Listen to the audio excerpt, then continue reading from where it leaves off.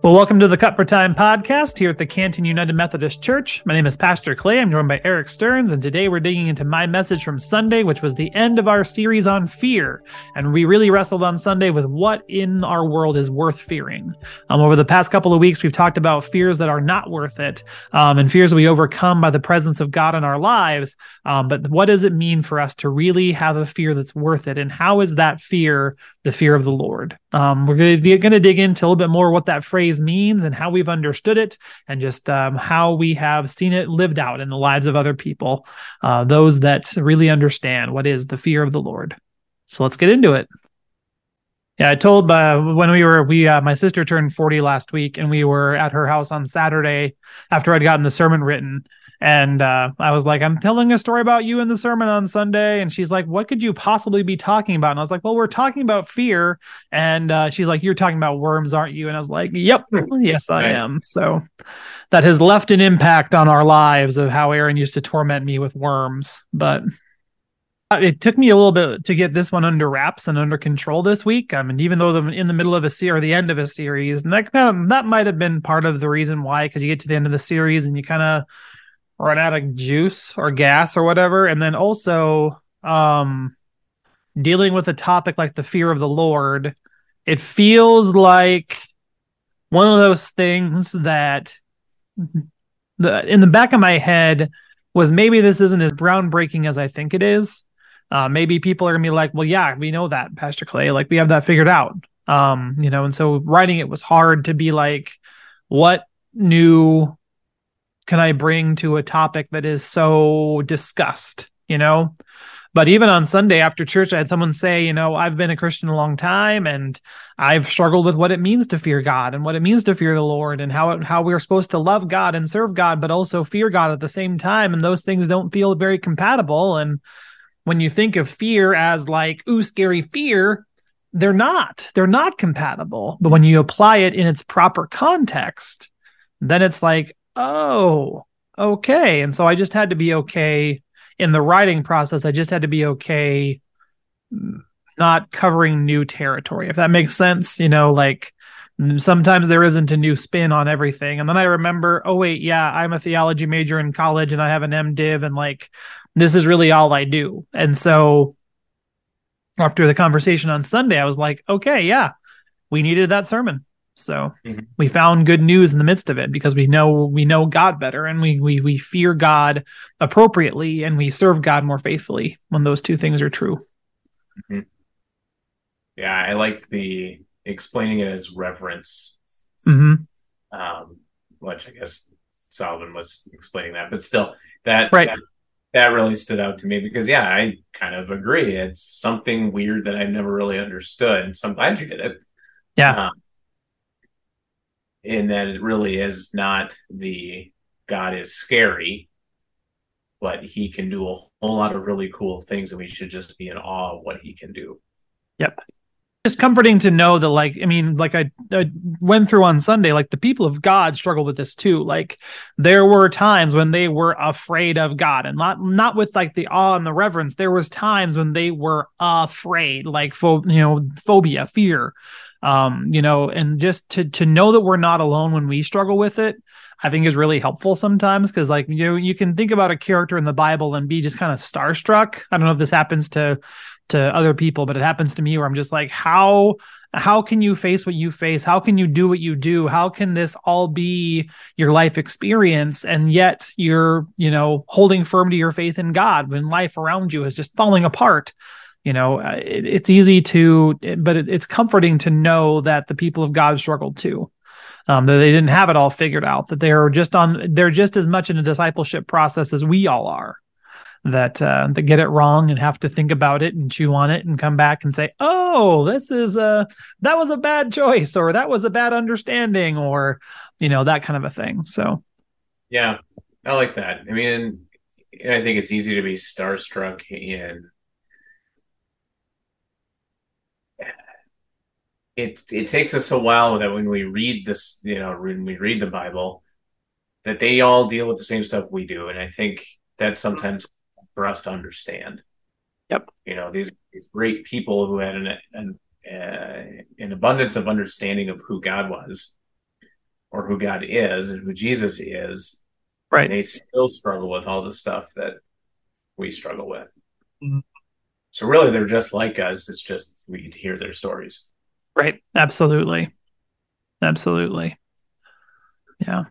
So it's nice to have, the space and time in a sermon to really dig into what fear has meant and how fear has been understood and how that fear has evolved over time to the point where it is an awe and a respect and a reverence for God, because like you said, God can do so many cool things, and like God is powerful, and if you're on the wrong side of God, probably, that fear is appropriate. But, as we live out lives of faith that strive to cling to God as much as we can, that changes. That's where that shift comes in, from fearing God as in like, ugh, or, fearing God as in like, that was really cool. So, Yeah. Yeah. Do you think some of that fear, though, comes from we want a certain outcome and God has a different plan? And absolutely. the plan is different. We don't like it. And so that scares us. You know what I mean? Mm-hmm.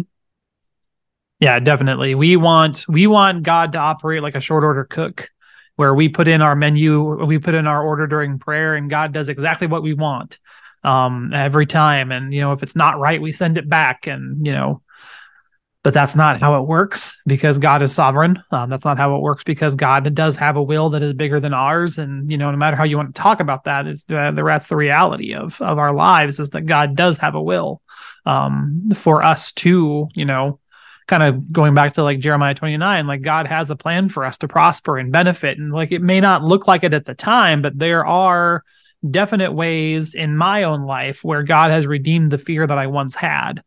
Um, even like I said on Sunday, like I said about the sermon on Sunday, I was having such a hard time writing it.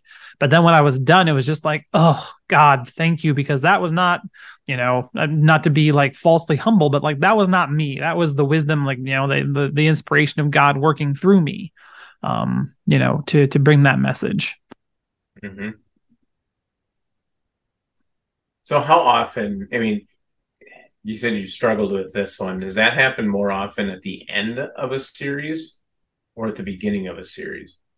I think the end of the series is tough because, it's like we've been going in this one direction for the last, 4 or 5 weeks. This was a 6-week sermon series on fear. So like we dealt with fear in a proper sense of like just what it means to have fear and how that affects our physiology and what's going on neurologically with our amygdala and the way that part of our brain affects our bodies when fear happens. And then we talked about, different things that were not worth fearing. Fear of failure, fear of being alone, fear of other people, like people that are different than we are. Those are not worth it fears. And so it was not necessarily an idea of where to go next, because I knew where I wanted to take us in the sermon series, to be like, okay, these are the fears that are not worth it. And we combat those with the presence of God. But here's a fear worth it. Here's a fear worth holding on to. Here's a fear worth feeling if we're going to feel it in the right way, and so that feels easy when I say it out loud like that. But when you're in the midst of sermon planning, that's like, we've been going in the same direction for so long, and now we're going to take a very big step to the left. But like, here's not worth it. Here's not worth it. Here's not worth it. Here's worth it. And I was like, is this going to be too big of a step for us to take? But I think it worked well enough. So, Mm-hmm. yeah. Nice. But then you start working on the next sermon series and you're just like, oh, I can't wait until this one comes. And you're just like, oh, I've got 2 weeks left on this other sermon series and I'm still working on materials for what's coming next. And I'm excited about what's coming next. And I just can't wait to get there. And, then you're just like, okay, focus on this one at a time. It's going to be okay. It's just, yeah. So, Yep. We're terrible finishers, right? right. We just want to get started on the next thing. If you looked at my basement, nothing's finished, but it's usable, and now I move on to the next thing. Right. It's Yeah, kind of the totally. same scenario where it's hard to wrap things up. Yeah. Yeah, to Yep. tie a nice bow on something as big as this. Yeah, I'm sure that's challenging. Yeah, it definitely is. Yeah, like this reminds me of some parishioners back in the Herrick Church. They were living in a house while building a house. Like it was on the same kind of the same home place, and so they were 20 feet from their new home. And they're just like, we're not going to move in until it's all the way done. We're not going to move in until it's all the way done. We're not going to move until it's all the way done. The second it got livable, they're just like, okay, cool, we're moving. Like, Mm-hmm. what happened to, and like to this day, like it's 2023, I left in 2020, the house wasn't done, and I don't think the house is done now. Like, Mm-hmm. we are terrible finishers, and the shiny and the new is exciting, and yeah, but it's important to see it through to the end. Whether that is anything really. Like you ran a half marathon on Sunday, I'm sure that last half of it had to have been like, oh, why am I doing this? But Well, actually, to be completely honest, the last half was awesome because the little side story, the marathon starts a half hour before the half marathon. yeah. But we go the same route for like the first 8 miles. Oh, And then okay. there's a sign that says take a left to go on the marathon, take a right to go on the half marathon. Well, I ran the marathon last year, and you have no idea how much relief I had at mile 8 when I could take a right and take the half marathon instead of the full marathon, because my goodness, it is so much easier. It is way less than half the effort Right. to run a half marathon than it is for a full marathon. There is a point in the full marathon when all of your legs and respiratory and everything just stops working properly, Oh, and you still have miles and miles and miles to go. That doesn't happen if you're prepared for a half marathon. That does not happen. right. Like you can pretty much run through the whole thing and you feel fine when you get done. And yeah, it's such a relief. There you go. I did kind of chop off. I didn't. I mean, this got cut during even the writing process. But I was even wrestling with which should I even read both scriptures, because I did Mm. Proverbs 1, and then I also did that passage from Second Timothy, and like that passage is just such a powerful reminder of what the fear of the Lord can look like, and just what when we think about it properly, God did not give us a spirit of timidity. God does not want us to be afraid. God does not want us to live in total fear all of the time. God has given us a spirit of power. God has given us a spirit of confidence. And so when we properly apply the fear of the Lord, I really feel like we can live with that proper spirit in us. And that was so important for Timothy because he was a pastor in Ephesus, and things were not going great. And he was also young, and like having been a young pastor, I'm no longer a young pastor, but it's fine. But having been a young pastor, I remember those moments of being afraid and being terrified and being like, the moment is too big for someone like me. This is not where we should be in life. Like in like a previous version of the sermon actually included a story. We had a member of the church in Brookings that was 106, and her mind was as sharp as a tack, but her hearing was gone, and so you either had to write it down or shout. And I went to visit her. We had a great time and a great conversation, and just I think everything went, as far as I could tell, everything went well. But her home health aide pulled me aside, and she's like, so who are you? And I was like, well, I'm the associate pastor at Brookings First. And she's like, oh, the associate. Next time, bring the real pastor. Are you kidding? Nope. Yeah. So like living with a spirit of timidity could have been the end result of that. Mm-hmm. But I doubled down. I'm a little bit, I don't know what the word is, but I doubled down, and like I visited her like 3 more times that month and just be like, nope, still the fake pastor. It's fine. And then like he was getting ready to turn 107, and someone asked her, what do you want for your 107th birthday? And she said, I don't want to. That's what I want for my 107th birthday. I don't want to have one. And I swear to God, if I'm lying, I'm dying. She passed away at 106 years, 364 days. She died the That's day before her awesome. birthday. And like, I got to be a part of her funeral. And just like that could have been a moment where that fear could have been too much for me. And I would have just, as an associate pastor, I have the right to just say, Rich, I really think like you need to do this. My senior pastor, I really think that you need to do this sermon or this funeral because the aide doesn't want me. I could have said that. That could have been a legitimate conversation that we had. But it was important for Rich to have help, because it was a big funeral and kind of a big deal, losing your oldest member like that. And just, yeah, it was, and then I could draw on some of those memories that I had with her as I'm addressing the family and the people of God assembled to celebrate her life. And yeah, when we have that spirit of timidity, it can lead us to, it can really lead us to fears that aren't worth it. And so I think that's really important that Paul said that to Timothy, as he's on his way out of this mortal life. Like this is when you look at the chronology of the letters of Paul, this is it. Like this is the last letter he wrote. Like he is on the verge of being poured out like a drink offering, is how he puts it, but he's on the verge of dying.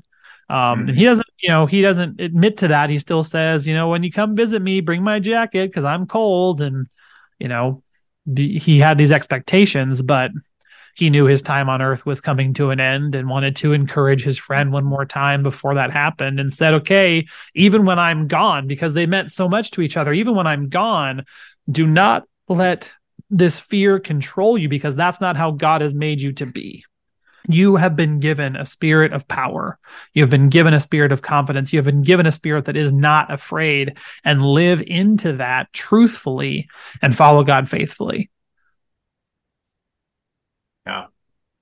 Well, even the lady who almost turned 107, for her to say, I don't want one for my 107th birthday. Talk about fear of God there. I mean, right. Talk about true reverence and confidence in what she absolutely believed. Yeah. I think that's pretty cool too. Yep. Definitely. Yeah. She was pretty cool. But to have, that's what I want. To be able to have that level of confidence and peace and knowing what lies ahead. Yeah. I don't want anything more at the end of my, you know what I mean? Like at the end of my life, that's what I want. Yep. To know that, I feel the exact same way.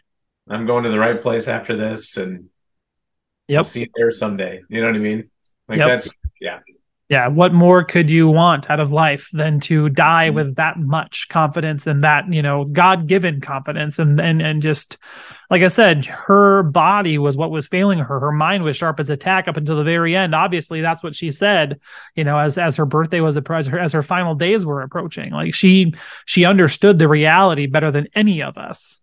And just, it was interesting because that question was asked by one of my high school youth, who was working as a kind of doing a kind of a job shadow thing at the nursing home that she was at. And she came to me and she's like, Clay, I don't know what to do with what just happened. I need your help. I don't, and she just needed help to process through that, because she heard that and was afraid.